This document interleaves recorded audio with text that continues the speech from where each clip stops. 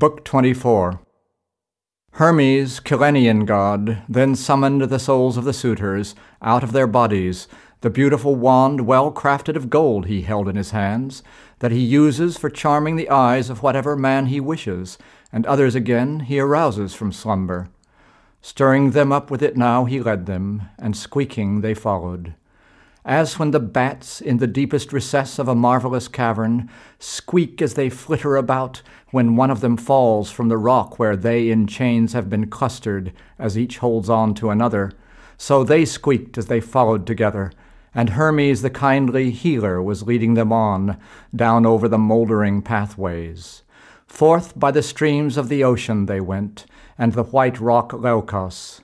Then they went by the gates of the sun, and the country of dreams they passed in their journey, and quickly arrived in the asphodel meadow, there where spirits are dwelling, the phantoms of men who are worn out.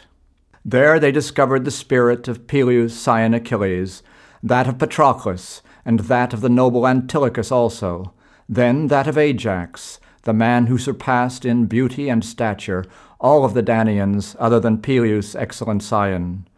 So in a throng they surrounded Achilles. Approaching the heroes, then, did the soul of the scion of Atreus come, Agamemnon, bitterly grieving, and others collected around of the men who perished with him, encountered their doom in the house of Aegisthus.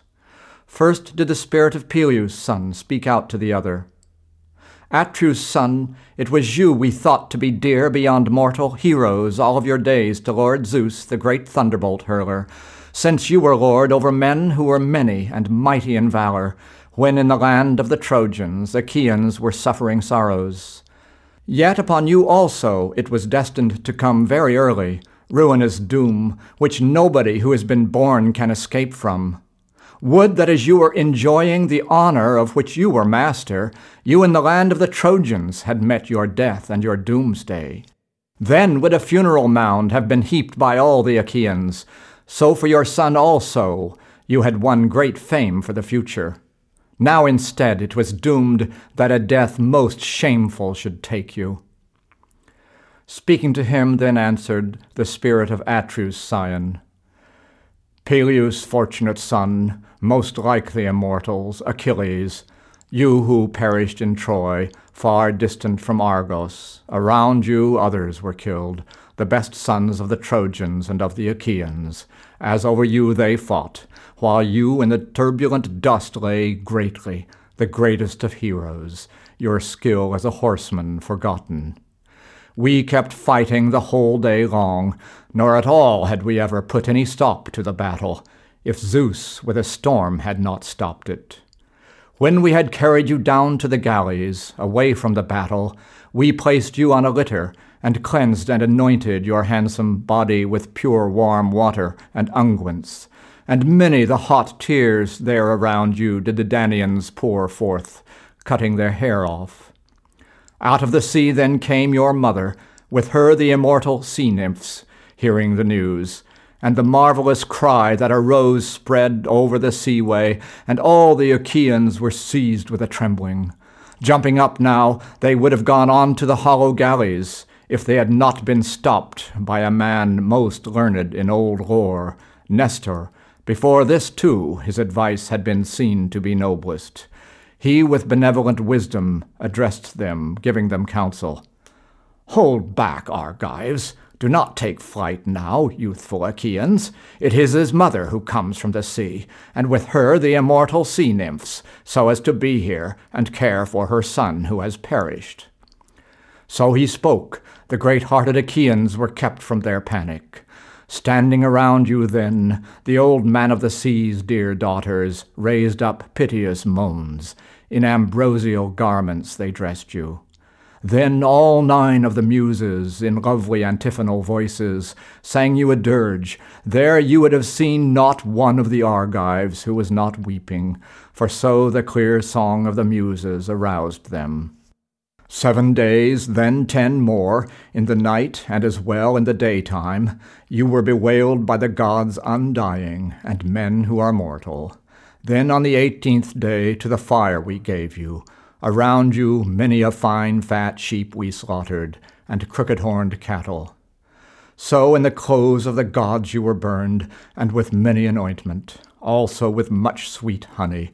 And many heroic Achaeans danced in their armor, surrounding the pyre on which you were burning, both foot soldiers and horsemen, and great was the clamor that rose up.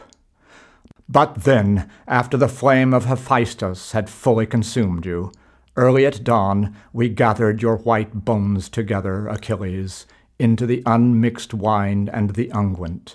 A jar had your mother given, of gold, two-handled.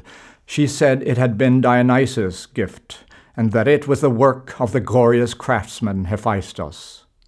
It is in this that your white bones lie now, brilliant Achilles, mingled with those of the perished Patroclus, Menoetius' scion, while Antilochus' bones lie apart. It was he that you honored, after the death of Patroclus, the most of all other companions. Then around these bones we of the sacred army of Argive spearmen heaped up a funeral mound, an enormous and faultless tomb overlooking the broad Hellespont on the point of a headland, so that it might be observed by men far out on the seaway, both by the ones now living and those who will live in the future. Then your mother, beseeching the gods to grant beautiful prizes, set them up for a contest amidst the most noble Achaeans.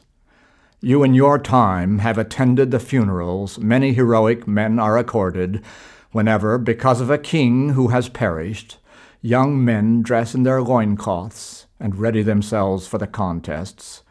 But far more in your heart, seeing these things, you would have wondered. Such were the beautiful prizes for you set up by the goddess Thetis of silvery feet. To the gods you were dearly beloved. So, even though you are dead, your name is not lost, but forever noble renown you will have among all of the peoples, Achilles. But what pleasure did I have when I had wound up the warfare? For as I came back home, Zeus planned me a wretched destruction under the hands of Aegisthus and those of a murderous bedmate.